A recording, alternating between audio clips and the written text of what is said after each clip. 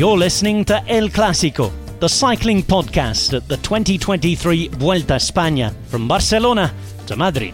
Today we're at the Laguna Negra.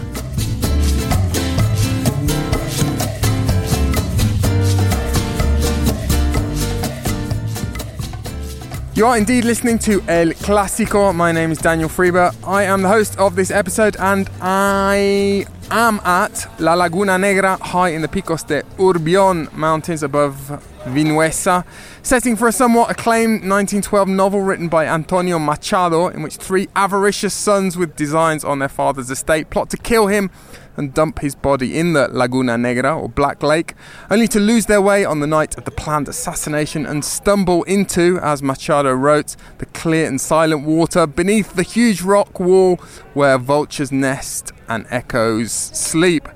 Well, it was a wily old Spanish vulture who wasn't nesting but swooping down upon his prey this afternoon. We'll find out whom in just a second. While hopefully neither plotting my murder nor falling into a black lake in the not Watford environs is Lionel Burney. Nearly said Nairo Burney there. That would Nairo Burney. Lionel Mann. Lionel Mann here from Not Watford. Just a little aside on Not Watford. I gather some of the Tour of Britain teams, in particular Ineos Grenadiers, are staying in Watford tonight as they make their way from I think it's Nottinghamshire, and then it resumes in Felixstowe tomorrow. So Watford is practically the centre of the cycling universe this evening. Wow. The Grove, anyone staying at the Grove? No, famous golf course resort? It is a nice resort. Resort. I mean, it's an old water company building, I believe, that was converted into a luxury hotel. It's hosted. Tiger Woods has played there. I've played there, in fact. Golf. Let's not talk about golf. We talked about golf quite a lot last night. Let's not go into all the things you've got in common with Tiger Woods. Lionel, yesterday I did talk about how gorgeous this setting was. I remembered it from 2020. It was a pretty wet day on that occasion, so we probably didn't see it in its best light, but I'm hoping that you guys watching on TV were able to appreciate just how stunning this setting is. As I said, in the Picos de Urbión, not far, if anyone watched the Vuelta a Burgos a couple of weeks ago, not far from the iconic Laguna Negra finish. That's a fixture. They do it every year in the Vuelta a Burgos. There's also a Laguna Negra. One of the Lagunas de Negra is also a Laguna Negra, a black lake. There's always a black lake. But absolutely gorgeous spot here. I'm just sitting adjacent to the podium where we're going to find out who won the stage, where he collected his laurels a few minutes ago, and everything's being packed up here. And as I say, really well, somewhere where I can see myself lying. I can imagine myself just disappearing into the woods here and never coming back. Although there are a lot of insects, so I don't know about stumbling into a black lake, but I might be eaten alive by. They're not mosquitoes; they're much bigger and more vicious than mosquitoes. But anyway, if you could just get to Madrid first, then that would be a bonus for the podcast and all our listeners. Was it a pretty stage on TV? Yeah, it did look nice. It did look nice. It had me getting on Google Maps to see where the nearby towns were. Well, where is the nearby town? I was wondering where on earth you're going to be staying. Soria. Ah, okay. Yeah, Soria. It's not too far. I think 40-minute drive for us this evening. But it's a part of Spain that's not very well known, certainly to foreigners. No, it did look very nice. There's sort of I don't know what the equivalent phrase. It feels like real Spain. Very much feels like real Spain. Watching on TV today, as opposed to fake Spain. Well, there's quite a lot of fake Spain, I think. You know, all the holidaymaker areas, I feel, are fake Spain. Probably offending loads of listeners who think it's fantastic for holidays or training camps. I mean, it has some merits, but I don't know. As I said in our preview, you know, I prefer ham on Spain to ham, egg and chip Spain. Put it that way. On that rather contentious note, Lionel, I think we should tell people what happened today in the tale of the etapa. El resumen de la etapa. The tale of the etapa.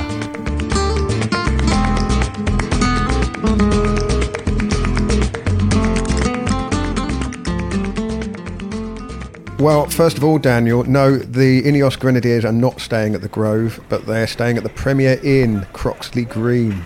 Less salubrious, certainly not a resort hotel. To the best of my knowledge, no golf course at the Premier Inn, but a full English breakfast is guaranteed. Anyone wants to go and stalk Tom Pidcock and co, that's where they need to go this evening. They'll have to set off early for the stage start in Felixstowe tomorrow, but all of our attention here is on the Vuelta, of course, and it was stage 11. Felt a bit like hump day today, you know, the phenomenon. The Wednesday is hump day, the middle day. It's the middle day of the week. It's also the middle day of the Vuelta. Kind of all counts down to Madrid from here, doesn't it? And it was a bit of a hump day type of stage, wasn't it? Obviously, you know, not so for the 26 riders who made it into the break. And anyone listening to last night's episode probably would have picked up the clue from Geraint Thomas that they were going to try something today. Geraint Thomas and Filippo Ganna, yesterday's stage winner, both got into the break for Ineos Grenadiers, and they quickly built a pretty healthy 5-minute lead, which stayed constant more or less all the way to the bottom of the climb. Should just mention Juan Ayuso, who's very well placed overall, crashed in the neutral zone. I have to assume that wasn't terribly serious, but it was the first thing of note to happen today. The break rode very happily together to the bottom of the climb. The first rider to try his luck on the climb was Paul Ausserlin of Total Energies. He went clear with around 10 kilometres to go, and that's when we saw Filippo Ganna do a huge hour record style turn, leading that group of breakaway riders, whittling it down a bit and catching Ausserlin with 3.5 kilometres to go. With around 2.5 kilometres to go, it looks like he was going a bit too hard for his teammate Geraint Thomas, who was drifting backwards. We'll talk about that maybe. Interesting, yeah. We will hear something to that effect in a few minutes. I like the way how my independently prepared tale of the Etapa tees up your material gathered there on the ground in Spain, Daniel, almost as if we're on the same wavelength occasionally. Anyway, Andreas Kron, who won the slightly lukewarm stage right at the beginning in Barcelona, he was very alert in there, as were Romain Gregoire and Rudy Mollard of Groupama, but it was Jonathan Caicedo of EF Education who launched what looked like it might be a successful attack, but Geraint Thomas reacted to that, and by that stage it was down to a sort of knot of 8 riders spread across the road, and then Caicedo went very hard, just over a kilometre to go, and again I thought maybe that would be the move that would have it, but no. Jesus Herrada of Cofidis, the reborn Cofidis team after their stage wins at the Tour de France, he opened up the sprint from quite a long way out and won it. That's his 3rd Vuelta stage win. Remember, he won ahead of Dylan Teuns on a not dissimilar sort of uphill finish in 2019, and he also won a stage last year. He's taken the King of the Mountain jersey as a result of gathering the points at the top of the climb as well. So a stage win for Herrada ahead of Gregoire, who also had Lewis Askey, his teammate, in there, 2 very young riders for Groupama FDJ. They had their childminder, the grown-up Rudy Mollard, in there as well. Andreas Kron was 3rd, Caicedo 4th, and Geraint Thomas 5th. The GC race, well, really not much doing at all. Kian Outgebroeks of Bora Hansgrohe attacked, and he was briefly threatening Hugh Carthy's 13th place overall, so Carthy reacted, but in the end Carthy finished ahead of Outgebroeks, and as indeed did all of the GC riders. Remco Evenepoel was really the only rider to have stretch his legs really in the finale, accelerated with around 250 metres to go, but very much a low-key run in to the line, so as you were on the GC. Lionel, we'll hear a lot more about the GC battle, or the lack of any real GC battle today, in a few moments in part 2, but you did mention and try to pronounce Kian Utebrooks, as we've all done and failed to do on several occasions in this Vuelta a España already. There were a few questions raised after his pretty mediocre looking time trial yesterday. He lost quite a lot of time, and indeed this morning at the start in Lerma he was able to shed some light on exactly what was wrong yesterday. So let's hear from him, shall we, about that. Let's say that it started slowly, already also a bit before the Vuelta, but yeah, now yesterday was really bad, let's say, on the bike. When I did the recon, I was really like white from the pain and vomiting feeling. I have Vaseline with me in the pocket for during this stage. And don't think too much about it. And the problem is like it's a bit everywhere. Like if you have it on one side, you move a bit to the other side, but then now there is no way out. So Lionel, we heard about the history of saddle sores in the Vuelta a España, or one very famous incident involving a saddle sore in the Vuelta a España. It effectively cost Sean Kelly, or one did cost Sean Kelly a Vuelta a España. We don't expect it to cost Kian Uterbrooks a Vuelta, but I wondered today, I didn't get to speak to him after the finish, but I wondered today whether he intended to primarily climb out of the saddle up to Laguna Negra and gain some relief that way. Either that, or he was just being bloody minded and decided that it was going to be painful whatever he did, so he might as well try to ride through the pain. But not ideal at all, is it? Particularly on a Grand Tour where there really is no respite. No, not with half of the race still to go, that's for sure. Just on Kian unpronounceable's surname, our very good friend Charlotte Elton, our expert on all things Flemish, did send me a voice note with the correct pronunciation. I'm still going to mangle it because us, not Watford folks, do find the Flemish language quite difficult to get our small, underdeveloped tongues around. Outdubrucks, I believe it is, not Uitdubrucks. Outdubrucks. Yeah, and it translates as out of the pan. Yeah. He's someone who's very well liked, has become very well liked already in a short space of time in the Vuelta mix zone, certainly in the mornings where the riders come to do their interviews. So it's with some affection that he has been nicknamed by various crews the Unpronounceable. And I'm sure that if he knew that, he would take it in very good heart. I think he listens to the cycling podcast on occasion. He's certainly done interviews with us. He did a very long interview and detailed interview with our late great colleague Richard Moore, and I think we mentioned that earlier in the Vuelta. You can find that, can't you, Lionel? It's still online. It certainly is. Listen to that. It's from January 2022 if people want to go back and find it. Yeah. Lionel, we'll hear more about Jesus Herrada and his history, his very fruitful relationship with the Vuelta a España later in the episode. But, you mentioned the fact that it was maybe, or you sort of hinted that it was maybe a little bit anticlimactic in the sense that the GC battle didn't really materialise. But a rider like Jesus Herrada, he's one of those riders who has a bit of a habit of winning stages, pooping the party of the GC riders, or pooping the party of the spectators who are hoping for a GC battle that doesn't come to fruition. And when I was watching him win today, another rider who's now retired, I think he retired recently, came to mind, who had a habit of doing a similar thing, and that was Jan Polanc. He did it on a couple of occasions. It feels like he did it on about 50 occasions. I think he did it once or twice in the Giro. But he's that kind of rider, isn't he, Herrada?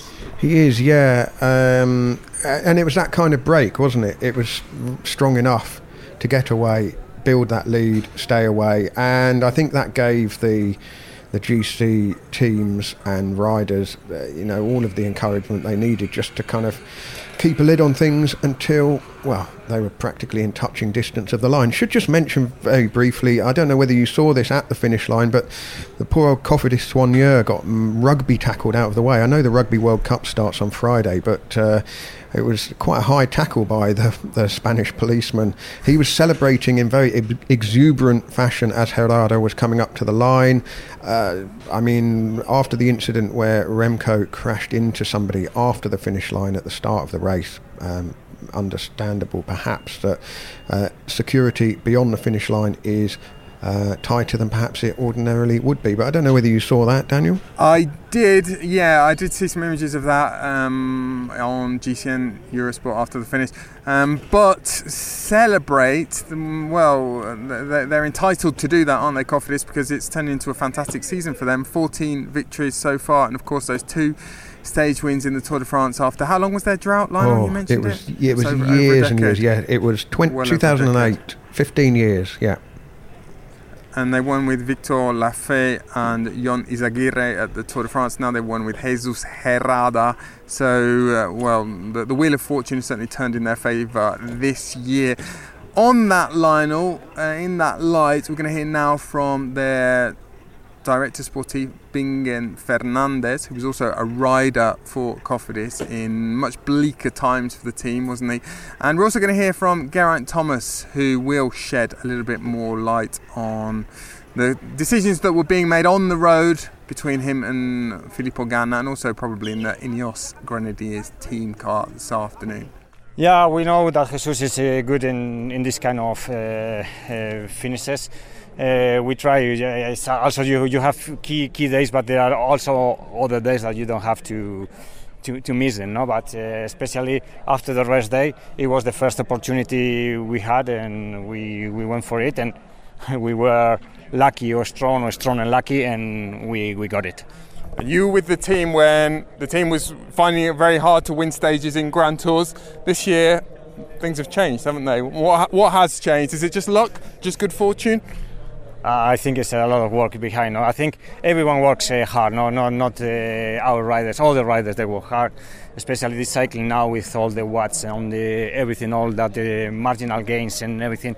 So all the peloton works hard, but sometimes you touch the right button in the keyboard and then it goes. No, and this year we are doing good, and then we take it and then we enjoy it. Ideally, we wanted two of us. And me and Pipo was a good combination, but yeah, I said to him kind of halfway around, I was like, I'm not feeling great, but I don't know if the car thought I was being just a bit nervous or not confident, but I was being honest, and they tried geeing me up, and Pipo really wanted to commit to me, and I really appreciated that. Just disappointed I couldn't finish it off. Just felt like I had no real gas at the end, like a bit limited, but we gave it everything, and that's what we had on the day.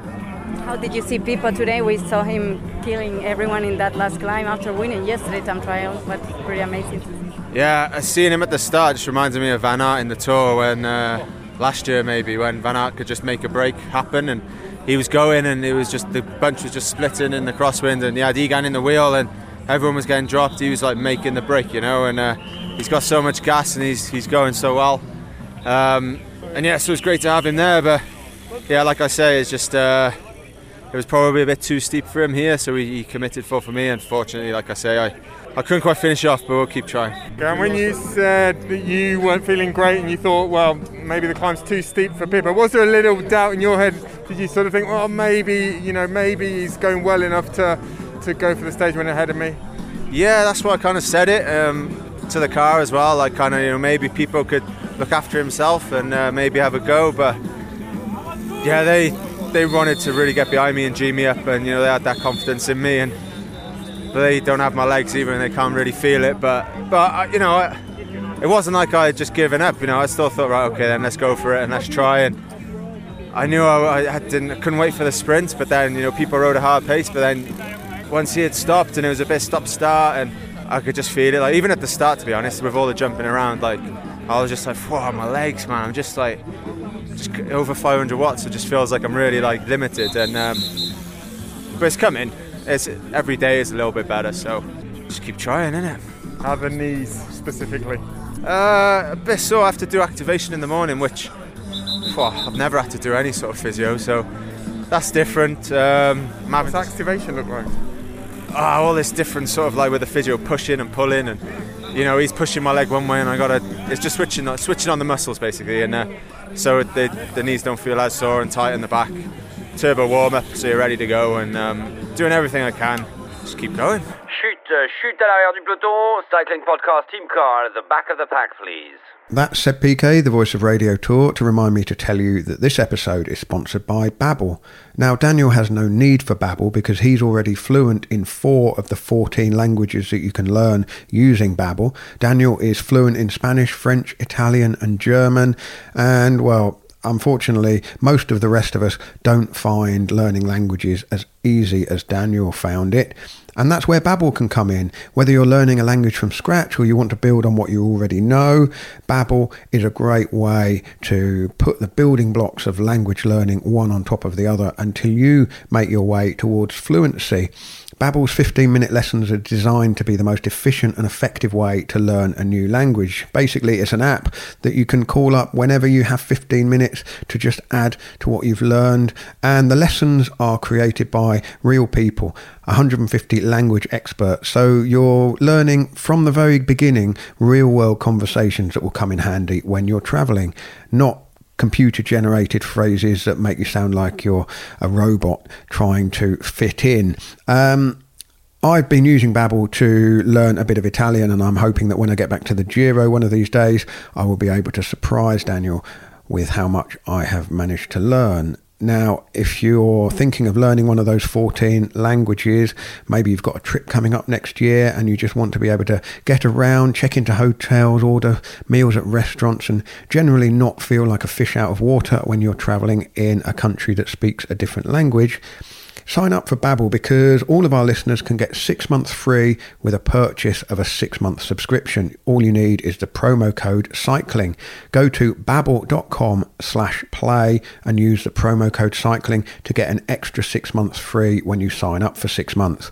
That's babbel.com/play with the promo code CYCLING. Well, I know that was a very honest, I suppose pragmatic as well, Geraint Thomas. We heard him yesterday said that Ineos were going to treat this week as a series of one-day races, and they had a good go today, didn't they? But I did wonder about Filippo Ganna and, well, the form that Filippo Ganna's in, and whether he could also have been an option today. We saw him do this fantastic pull, and well, just as the lead group were coming past us, actually, that was the moment when Caicedo launched what looked at one stage as though it could be the winning attack, and that was when Ganna seemed to be cooked and was dropped. Then there was a little bit of a stalemate in that lead group, and Caicedo was slowly reeled back in, and Ganna came back, and it looked as though he might get a second bite of the cherry. But as we heard there, they were very, very much committed to Geraint Thomas.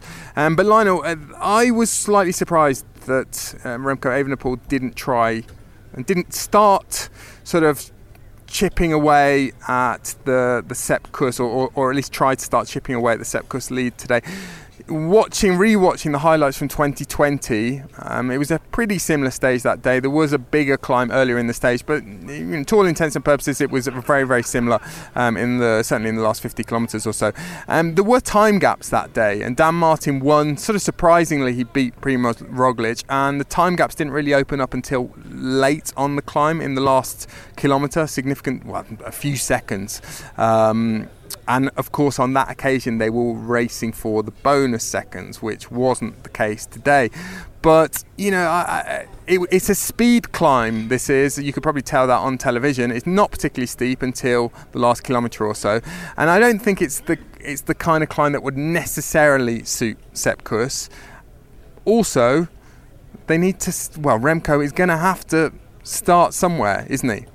And he's basically got a week and a half now. Yeah, he is going to have to start somewhere. The problem he's got is that if he starts opening things up, then he's got to not just shed Sepp Kuss, but he's got to contend with Primoz Roglic. And so by sort of opening things up, he might in fact make himself more vulnerable to Roglic closing the small gap that he has to close. Well, it's a small gap. I mean, it would be enough to win the race if it stays like that all the way to Madrid.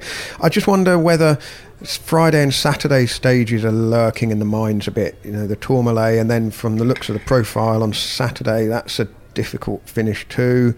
Maybe just felt with the fact that there were no bonus seconds, as you often say, the juice wouldn't have been worth the squeeze. I mean, what could he have gained? I mean, the gap between Herrada and second place was 3 seconds, and that was a heck of a jump from Herrada.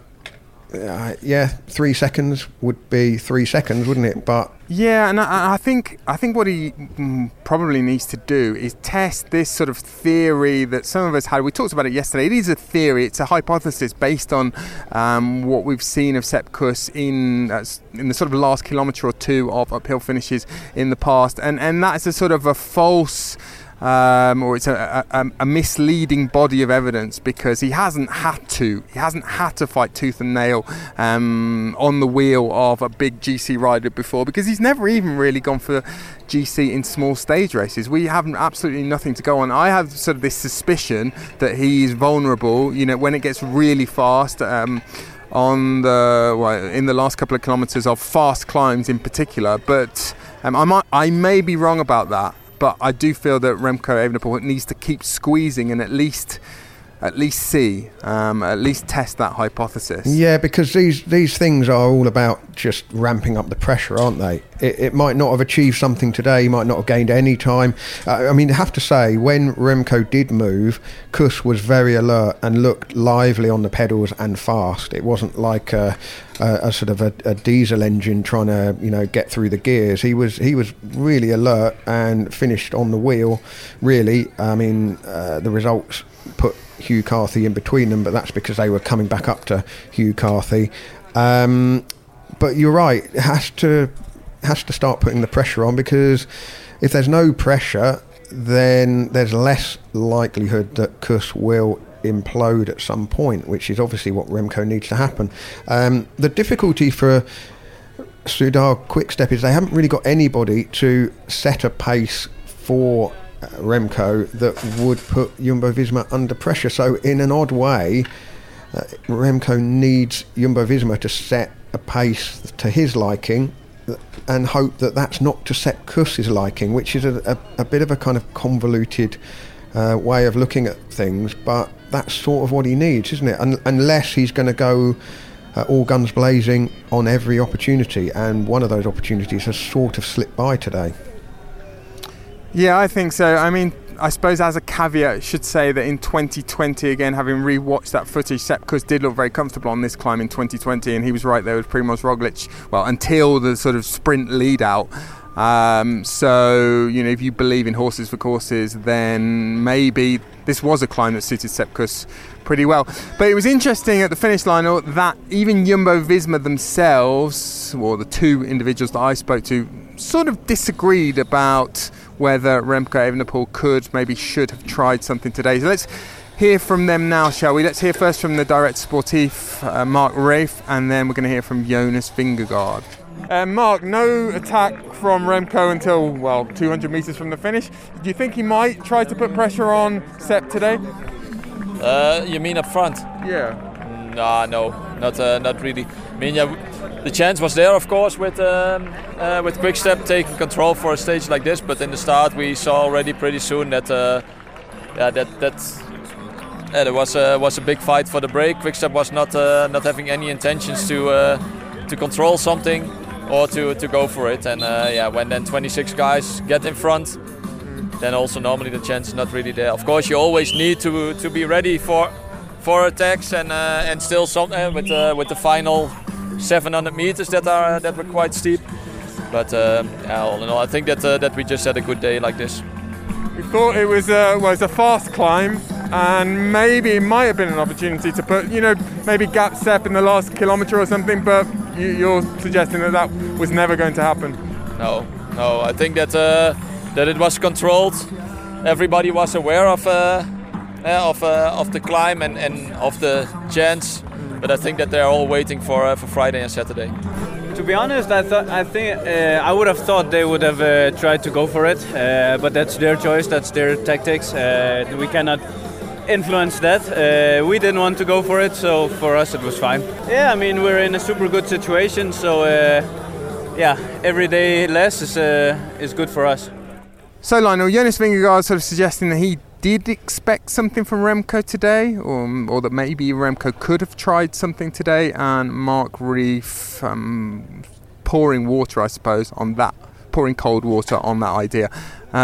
So yes, Lionel, slightly discordant notes, but ultimately, Jumbo-Visma won't care too much because it was a really good day for them. And Kuss, I suppose, will have feared that he might have been put under a bit more pressure, if not from Remco, then maybe from UAE or even, Bora have still got sort of 1.5 cards. There are still plenty of people within striking distance in the general classification. So I suppose that the question now becomes, if not today, then where? Where in the next few days, and what kind of terrain does Remco set about dethroning Sepp Kuss? Last night, Lionel, we stitched up Lucky Larry, the Motown maestro Larry Warbass of AG2R AG2R Citroën, didn't we? I revealed that, when Larry came over the line in the time trial yesterday, he suggested to me that Sepp Kuss would have a very hard time keeping his red jersey, and Larry was wrong.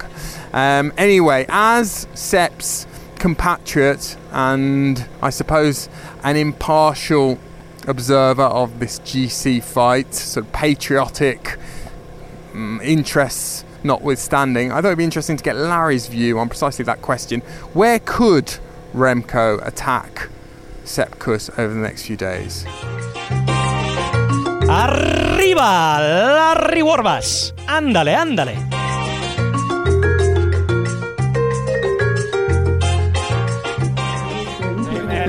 Here he is, the enemy of the state, the man who said that Sepp Kuss had no chance of keeping the jersey yesterday.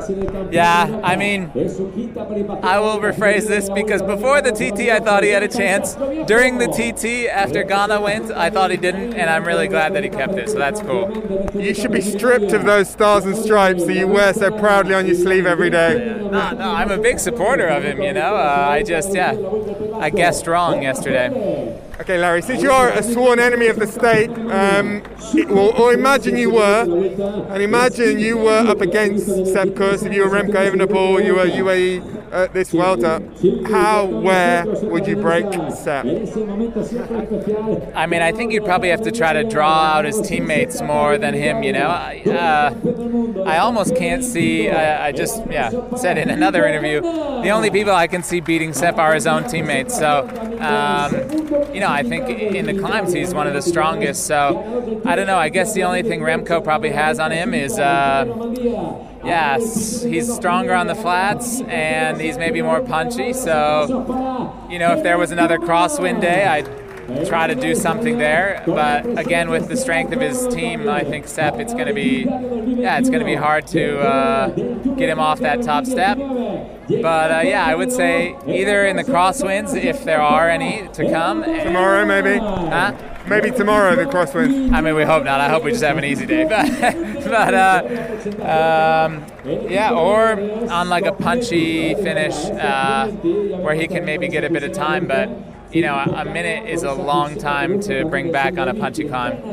Yeah, because looking at Sepp's results in the past, it's almost looked as though he's often lit time on those punchy finishes, but what we don't know is how much work he's been doing before that and whether he's been told to sit up, so it's difficult to get a real sort of firm grasp on where his weaknesses are. Yeah, I mean, I think in the past he's always, been just a helper, and so he's always kind of sat up.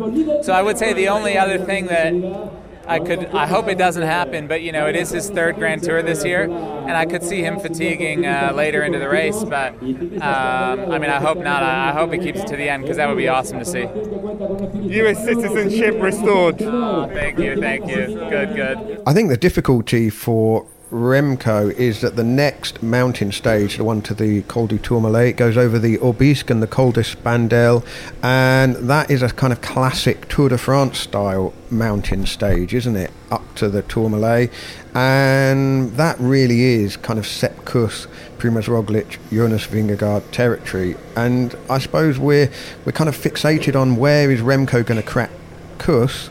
But actually, could Jumbo-Visma put Remco out of the picture and sew it up for themselves over Friday and Saturday? I mean, that is a possibility. Remco has got a lot to do, and he hasn't got anyone around him to, even lean on for kind of moral support. I mean, the three Jumbo-Visma riders can respond, they can react. If one of them's not on such a great day, they're they're in such a strong position, as we said yesterday. So I think looking to Remco, ramping up the pressure on him to try and turn the tables on Sepp Kuss, he might actually be vulnerable to being done himself, maybe. It's a possibility. Yes, Lionel, and there was a moment this morning at the start at the sign-in or sign-on in Lerma when all the teams get called up. Well, it's one by one, and the teams have a time at which they have to report to the start, and they go up on the podium and they get presented to the crowd. And Jumbo-Visma were up there, and we knew, and we talked a lot about before the Vuelta, how strong this team was. It was a dream team. But I also just watched them go up there, and it occurred to me that none of them have got grazed knees. None of them is complaining about any illness. None of them has any big issue that we know about with poor form or anything along those lines. And that's kind of been a rarity in the recent history of Jumbo-Visma. For all their success, they have suffered a lot of misfortune crashes. And you contrast that with Soudal Quickstep, who are less experienced. They have slightly, not slightly, I would say, even they would admit they have less Grand Tour pedigree than Jumbo-Visma. And they did have their problems last week. We think they have overcome them on the whole, but there was a bit of illness in the camp. We heard about it from James Knox last week. And that's another issue, isn't it? But I suppose if there is a thread of hope for Remco to cling to, it's that it's not a given that run of, call it good fortune, good riding, good judgment will continue with Jumbo-Visma. And they've got a lot of interest that they need to look after. They've still got Jonas Vingegaard. They can't completely abandon Vingegaard, can they? He's too close on general classification to sacrifice him completely. So that means they've got 5 riders to look after 3. And if one of those 5 was to have a problem, then their resources would be spread even more thinly. And Sepp Kuss has, until now, he's been the super domestique. He's sort of done the work of 2 men in previous Grand Tours. But if they were to lose one of the remaining riders they've got, so Wilco Kelderman or Attila Valter, if one of those 2 was to suffer poor form or some kind of illness, then they might have a bit of a problem. And this is a sort of question that was on my mind this morning, Lionel. And should we hear from one of those riders who's kind of been, you could say, negatively affected, or affected in a way that really demands that he steps up by Sepp Kuss's success in this Vuelta a España, and that is Attila Valter, who is riding his first Grand Tour for Jumbo-Visma. The Hungarian national champion, of course. He is, Lionel, the subject of today's Encuentro del Día. El Encuentro del Día, the meeting of the day. Still enjoying yourself? Yes, pretty much. Attila, I guess with the situation with Sepp means that maybe you move up the line on the hilly stages, that you have to do more work, or you'll work later. Is that right? Just explain how it's working for you. Now that you say it, it's true. I'm just thinking about it, but what you say is true. Of course, we are in a situation with Sepp that we will go day by day because he deserves it, and we will. Now he's also a protected rider, and would be really dumb not to do it. And also, he is the one who really deserves it. It's not just me saying this, but especially Jonas. He really says that at this situation, maybe the tables turned a bit, and he can do more, trying to anticipate, and Sepp can sit on the back. But it's all of us has to do a bit more then, because then now it's 3 guys who waiting for the final. Then it's just 5 guys who has to do the work. So it will be difficult, but we have 5 super strong guys. I think we should be able to do it. And so far we are in a phase now where we can be also defensive. So it's not up to us to work super hard for the breakaways like the other day Robert Hessing did. So we don't have to sacrifice riders this way, because we are quite in pole position with Sepp. So it's up to other teams to bring down the breakaway, for example, and then we still have 5 guys before the big 3. So I think we'll be pretty okay. And Attila, just listening to what the guys said after the time trial yesterday, Sepp and also Jonas, it seemed as though there might be a bit of a reassessment last night, that Sepp is now more confident that he can actually go for GC, and Jonas maybe decided last night that he's ready to sacrifice himself for Sepp. Am I reading that right? Yeah, a little bit, but I mean, obviously Jonas was wanted to do more in the TT, especially what he did in the Tour. Of course, that's normal that you have high expectations, but he still finished top 10 in a flat TT, where he's one of the lightest weight among the top 10. So I think he still did a good time trial, and you cannot have that crazy shape what he had in the Tour for all the season, obviously. So I still think that he's in contact, so we shouldn't really just let him go, because he still just have a short minute to Remco. It's nothing after 11 days, I think. So yeah, he's ready to work more, he said. That's what he said, and Sepp, I think he's ready to believe more and more every day by day for this big goal. But I think for him it's also super nice. We just spoke in Barcelona at the start of the Vuelta that he is just so humble, and he's so happy to work for others. So it's not a problem for him, even when he feels that he's the strongest. It's just nice to work for someone. So in this scenario, he was really not greedy and not eager to do something. Even when he won the stage, he tried to help his teammates by being in the front, creating a good situation. So in this way, I think he also has no pressure on him, and I think that's a deadly scenario when you really have nothing to lose. You already did 2 Grand Tours, you did more than you wanted. I think Sepp could have a really good Vuelta also after this, like that, without pressure.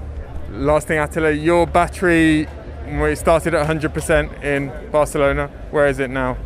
What percent would you say your energy levels? For me, that was the hardest first 9 days of a Grand Tour. It was harder than any Giro. I did 3 Giros and it was harder so far for me, but mainly because I had a lot of work to do. So it was not really days where I can just take it easy and sit in the back of the bunch, and if I lose 1-2 minutes, it's okay. Now it's still, if I lose any time, it's okay, but I have to be there in the end, and I have to pull in the wind. So even the stage 7 with the crashes in the end, I did the last 1.5-2 hours over 300 average watts, which is nothing crazy, but the others did the fun 50, so it was a complete rest day, but for me it wasn't. And it's the same for Robert, for Dylan, for Jan. So it was really demanding, but maybe I went a bit lower than I wanted, maybe around 50% I lost, but in these 2 rest days I really feel recovered, and I think that's the engine, that's the endurance what we have now. I feel almost 100% again, so this is really nice, because I was a bit afraid that after 9 days it was so hard. It was the highest training stress score for me in 1 week ever, higher than Basque, higher than Dauphiné. So that's I was surprised also that how hard is it, but now I feel I'm back, and also with the big gaps in the GC, I think also the peloton will be a bit more relaxed, I hope. I'll let you go. We need to keep that battery level up there. Yes, thank you so much.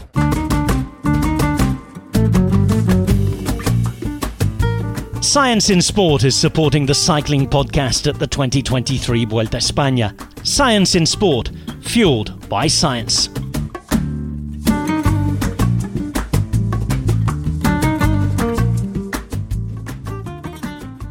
Well, that was Attila Vuelta, of Jumbo-Visma.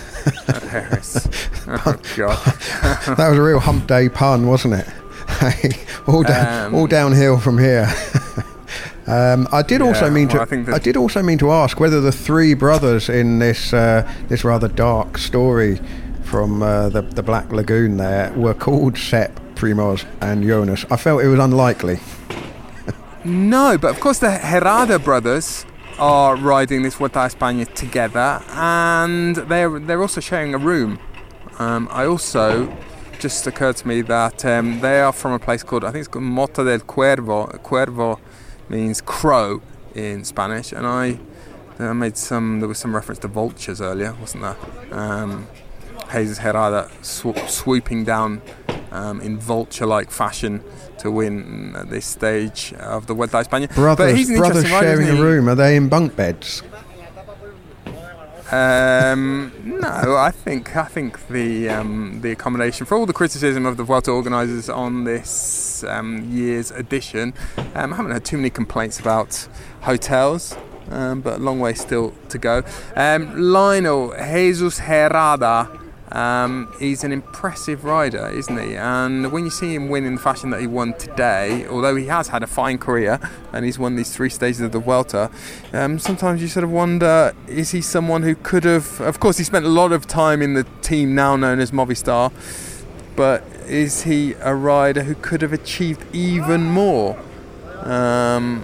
Well, I know a man who's probably got some forthright and well-informed opinions on that. It's been 2 or 3 days since we've heard from him. Should we have some wistful gazing? Some Fran Reyeseando? Fran Reyeseando. Wistful gazing with Fran Reyes.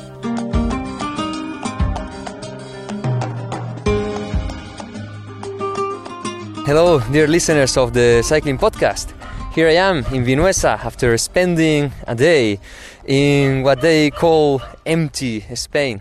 Some people find this part of the country as sad, and I, for one, even if I admit that it is sad to see houses that are orphans of the families that once populated them, I kind of like the feeling of being on a region on which you can hear from 100 meters afar what is happening around you. Don't think that it is necessary for every square meter of the world to be subject of high-speed phone networks and the stress of modern life. Today we finish in the dark lake atop Vinuesa, and Jesus Herrada, today's winner, is one that has been kind of in the dark for several years of his sporting career. He turned pro on Movistar on this time on which the team was fully devoted to Nairo Quintana and Alejandro Valverde, and the hierarchy was a bit asphyxiating for young talents to thrive. It was funny because everyone talked wonders about Jesus back in the day. They knew about his power. They knew that he had beaten Peter Sagan on an uphill finish on this Nations Cup junior race back in the day. They knew that he was capable of winning in the World Tour, as he did on an uphill finish of the Criterium de Dauphiné. And the biggest talking point about him is how level-headed he was. What a good person he was.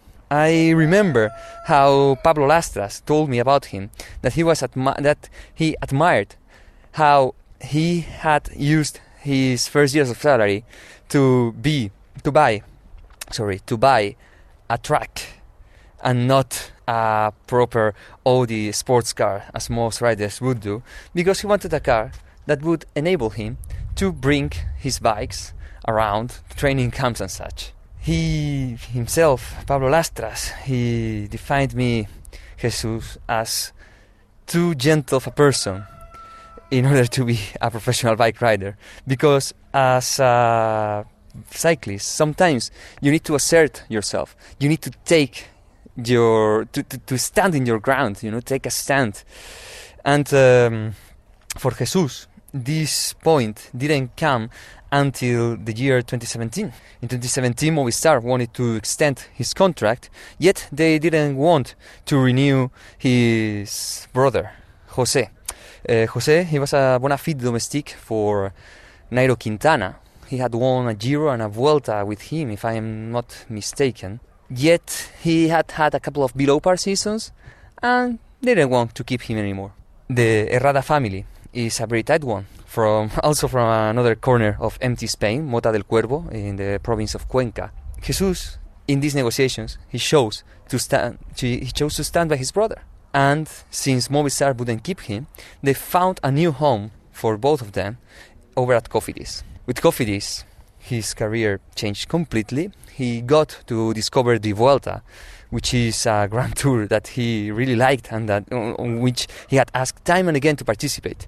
Yet Movistar preferred to bring him to the Tour de France, on which he was very useful as a domestique for Quintana and Valverde.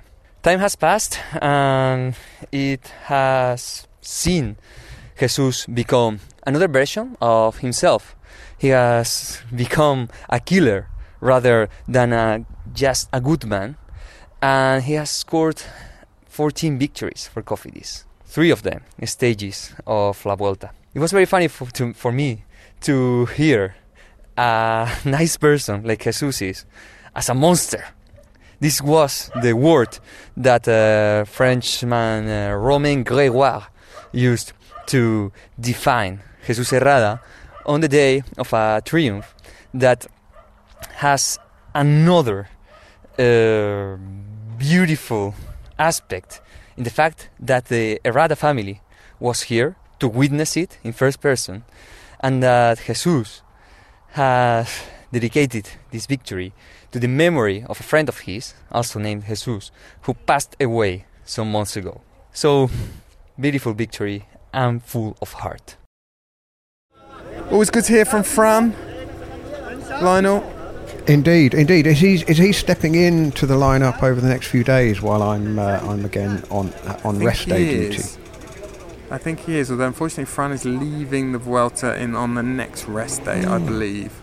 I can't remember what it was. It was some intriguing reason, I seem to remember. Preparing for the duo Normand or something. Yeah, something like that. Or, I don't know, some kind of... Maybe it was an Enrique Iglesias concert that he was attending, something along those lines. Talking of concerts, last night, I mentioned the Fiestas de Verano in Valladolid, and, well, they were even more raucous, even more rowdy last night than the previous night. But what a fantastic couple of days we had in Valladolid, a city of 300,000 people. It felt like about 2 million last night. I'm hoping that we're going to catch up with a few more Fiestas de Verano as we make our way, well, sort of north after today. We're going to Zaragoza tomorrow, another very beautiful city, big and grand northern Spanish city. Unfortunately, we won't be staying there. I think we're staying in Huesca after tomorrow's stage. But yes, very enjoyable time in Valladolid. Did you get dinner? Did you get dinner? That was I did go. Yeah, it was a bit tippy-tappy. We were with our colleague Andy Hood, who of course is a long-term resident of Spain. Very, very well assimilated into Spanish life is Andy Hood, the Velo News, long-time Velo News correspondent. And Andy tends to forego what you and I would consider a sort of meat and 2 veg, not meat anymore for me, but a sort of square evening meal in favour of tippy tapas, and it was a bit tippy-tappy last night, but it was pretty good. We were in an excellent wine region, of course. We were sort of on the edge of Ribera del Duero country, and some of that was enjoyed last night. Lionel, tomorrow we're heading, well, I said to Zaragoza, we're sort of heading east. You're going to tell us about tomorrow's stage. La etapa de mañana, la cena de ayer. Tomorrow's stage, yesterday's food. So Lionel, what have we got? What have I got in store tomorrow? Please? Well, it's a transitional type stage that could be a break, could be a sprint. The finish looks ideal for the sprinters, but whether or not a big break goes, it's downhill from the start, and then there's a little climb, and then there's a bigger climb around 2/3 of the way through the stage before the downhill run to the finish in Zaragoza. As you say, it's a short one, 150.6 kilometres, so you'd have to think that the peloton would have to have their brakes on if they're going to let a break go clear. So I'm going to say it will probably be a sprint tomorrow. What do you reckon? Well, this is a part of Spain where in the past we have seen some echelons, some crosswinds. I am just actually going to bring up Velo Viewer, which we talk about often on the cycling podcast. That's the resource that most of the teams use to plan their tactics, their strategies for every stage. I was just going to look at the wind direction and speed for tomorrow, but that's could be a possibility. We heard the Motan Maestro Larry earlier talking about maybe sort of unexpected places where Remco could attack Sepp Kuss. Maybe, Lionel, if the wind blows tomorrow, could be an option. Of course, the point I made earlier about his very strong team, Sepp Kuss' very strong team, it certainly applies to tomorrow's stage if the wind does blow, based on what we saw 2 or 3 days ago on the way to Caravaca de la Cruz. Finally got Velo of Europe now. The wind doesn't look particularly strong. We're sort of 14, 15 kilometres an hour. There will be some crosswinds, I think, in the finale. 15 kilometres an hour, is that enough to split something? That's borderline, I would say. It depends how exposed the roads are. I think they are pretty exposed, but what do you think, Lionel? 15 kilometres an hour? Is that a bit tippy-tappy? Yeah, it depends. I mean, if there was somebody that really, really wanted to do it, like the Soudal Quick Step Classics team of a few years ago, or, Luke Rowe or somebody, possibly. But, yeah, a little bit borderline. But you never know. I mean, I think that's sort of one thing about the Vuelta, isn't it? It is unpredictable, and in the past we've looked at a stage and thought, well, not much we'll be doing tomorrow, and then all hell breaks loose. I mean, you'll be in Formigal in a couple of days' time, won't you? And that's the scene of one of the most extraordinary stages where, Chris Froome and co got caught out big time, didn't they? So it can happen. That's the thing about the Vuelta. And there's a real history of Formigal hosting very dramatic stages, and stages that have brought about sort of seismic changes on general classification. We had another very significant stage there, I think it was in 2020, won by Jon Izagirre in some of the worst conditions I've ever covered a bike race in.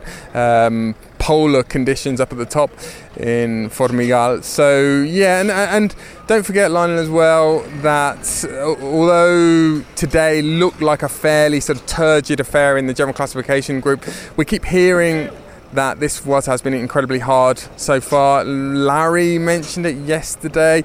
We heard earlier from Attila Walter, talks about his strain score, his stress score from the first week, being the highest he's ever seen, higher than a Tour of the Basque Country or a Dauphiné. Do you log your strain, your stress score every week, Lionel? Not digitally. I'm just so in tune. The Ladybird Book of Body Language just. I mean, I've got a permanent reading on the inside of my eyelids. Don't worry about that. Indeed. So yeah, there are a lot of tired legs in the peloton, and we might start to see some cracks that haven't appeared thus far in various teams, in various places. We don't expect to see them, but yes, Lionel, we're starting to get into the real teeth of the Vuelta now, and it's fabulous that it's so delicately poised still, isn't it? It's a long time, I think, since we've seen a Grand Tour with so many. We still think it's going to be one of maybe 3 or 4, but in theory, there are even more riders than that who could still win this Vuelta a España. There aren't many who have had sort of disasters thus far. Which usually in Grand Tours these days it is the case. Someone in the first mountaintop finish, someone capsizes completely, and that hasn't really happened. So a lot to look forward to. Lionel, I think that's all we've got time for this evening. Yes, I've just got a couple of bits of business first, Daniel, before we go. First of all, a small corrections corner. Yesterday we were talking about sodium bicarbonate, or bicarb, and I said that it counteracts lactic acid, and Jack Evans, listener, writes to say that's not quite the case.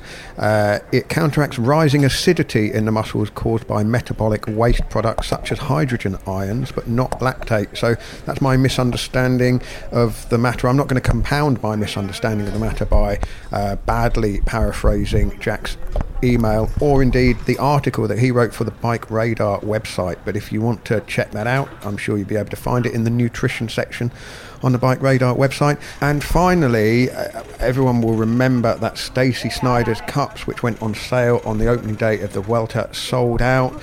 She's also sold the last remaining stock of her handmade cups and mugs from this season's Grand Tour collections, and she has pooled the money for the Tour de France, the Tour de France Femme, and the Vuelta a España, and it's up to us to decide where to donate that money, what cause or causes should benefit from that. And well, we've had a few emails in, and we've decided to split the money between the Dave Rayner Fund and the Cycling Academy up in Scotland, both organisations which help young riders who aspire to becoming professional riders.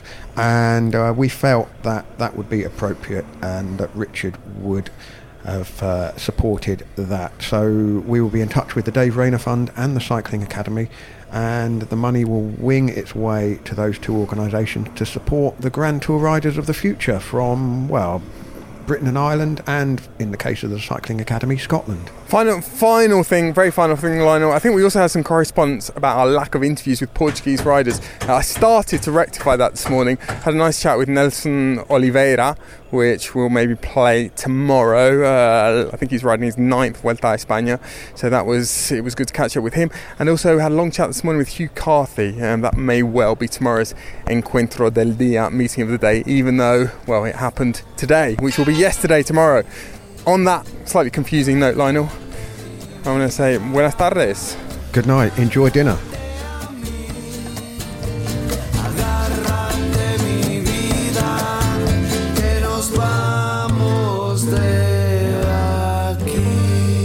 The Cycling Podcast was created in 2013 by Richard Moore, Daniel Freeb and Lionel Burney.